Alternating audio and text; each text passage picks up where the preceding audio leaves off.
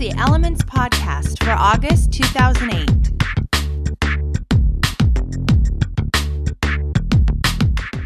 Welcome to the Elements Podcast. My name's Joey. And I'm Katie. Today we're going to talk about jobs. We're going to cover things like finding a job, writing a resume, and preparing for an interview. Hopefully by the end of the podcast, you'll be on your way to getting your dream job. Not too bad for a 7-minute podcast, Yeah. huh? All right, let's start with actually finding a job. Now, for people our age, the first place most of us go to find a job is the internet. Now, there are tons of great job searching websites like Monster.com, CareerBuilder, and Jobs.com. But don't limit yourself to only looking for a job online. There are a number of offline options too. If you're using the web as your only resource for your job search, you may be missing out on some really good jobs. For starters, go to your school's career center and ask about job listings. Another offline resource includes your friend's parents. It's called networking, which simply means talking to as many people as you can. In addition to your friend's parents, talk to your family, friends, neighbors, basically anyone who may know about a job opening. Other offline resources include newspapers, job fairs, and paid internships. Okay, here's a tip I feel strongly about. While you're job hunting, cut back on video games and TV and go out and hit the pavement. A good way to find a job is to actually visit the place you want to work and talk to someone in human resources. Depending on the type of company, you may need to make an appointment first. For some companies, like a clothing store or theater, you can ask for a manager and find out if there are any openings. Dress nicely and don't forget your resume. Which brings us to our next tip, putting together your resume. A resume is basically a document that gives you a chance to show off your unique experiences, skills, education, and background. Now, if you're just getting started, you may think that you don't have much to write about, but don't worry. Once you start thinking about it, you'll be surprised that you have quite a bit to write about. The most important thing to remember, though, is to be honest about what you write in your resume. For example, there was a university dean who had to resign when her employer found out she lied on her resume. Even though she was a successful dean, she had to resign because the university found out she fabricated her academic degrees.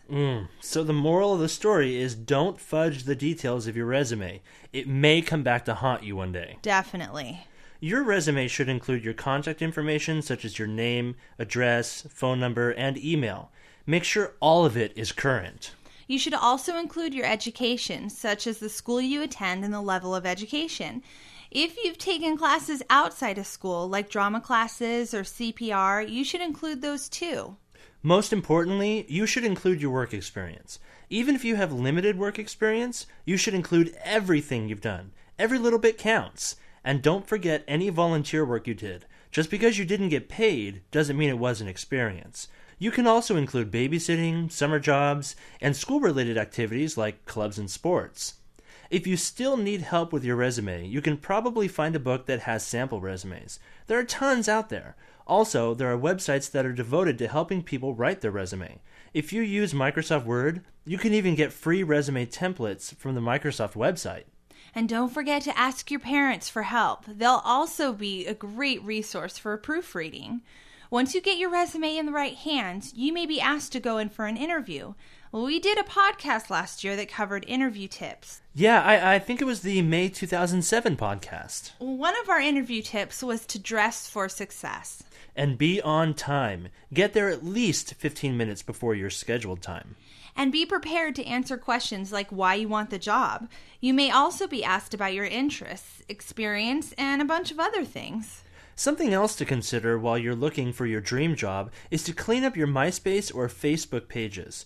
More and more employers are searching these websites to see what their potential employees are really like. The rule is, if the photos on your pages are safe enough for your parents to see, they'll probably be okay for a potential employer. Good advice.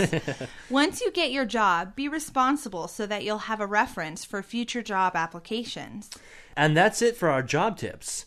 Now it's time for a college track. Today's college track topic is applying for financial aid. Unless your family is loaded with money or you own an internet company worth millions of dollars, there's a good chance that you're going to need help with college expenses. The cost of attending a 4-year university continues to go up, and for many students, that means financial aid is a necessity, and the most popular type of financial aid is federal financial aid. The first step is to complete the free application for federal student aid online at fafsa.ed.gov. You should do this as early as possible, even if you haven't picked a school. There are a number of different documents you'll need, so visit the site to get all the information. Once you fill out the form, you'll know what kind of aid you're eligible to receive, as well as how much money you'll get. When you fill out the FAFSA, you can specify the report to be sent to the schools of your choice. This is important because the financial aid rep at the schools can figure out exactly how much money you'll owe. This way you'll know what schools you can or can't afford to attend, and that's pretty much it. You see, getting financial aid really isn't difficult. You just have to do the footwork. And that's all for today's podcast. If you have a topic you'd like us to talk about, email us at feedback@elementspodcast.com. For Elements, this is Joey. And Katie. Saying goodbye. The Elements Podcast is designed for information purposes only and is not intended as professional financial advice. Listeners are always encouraged to check and confirm the information with professional sources.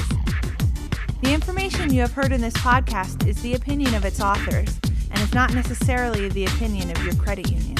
The Elements Podcast is copyright 2007 by Subcat Inc. All rights reserved. No part of this podcast may be reproduced or transcribed without prior written permission of Subcat Inc.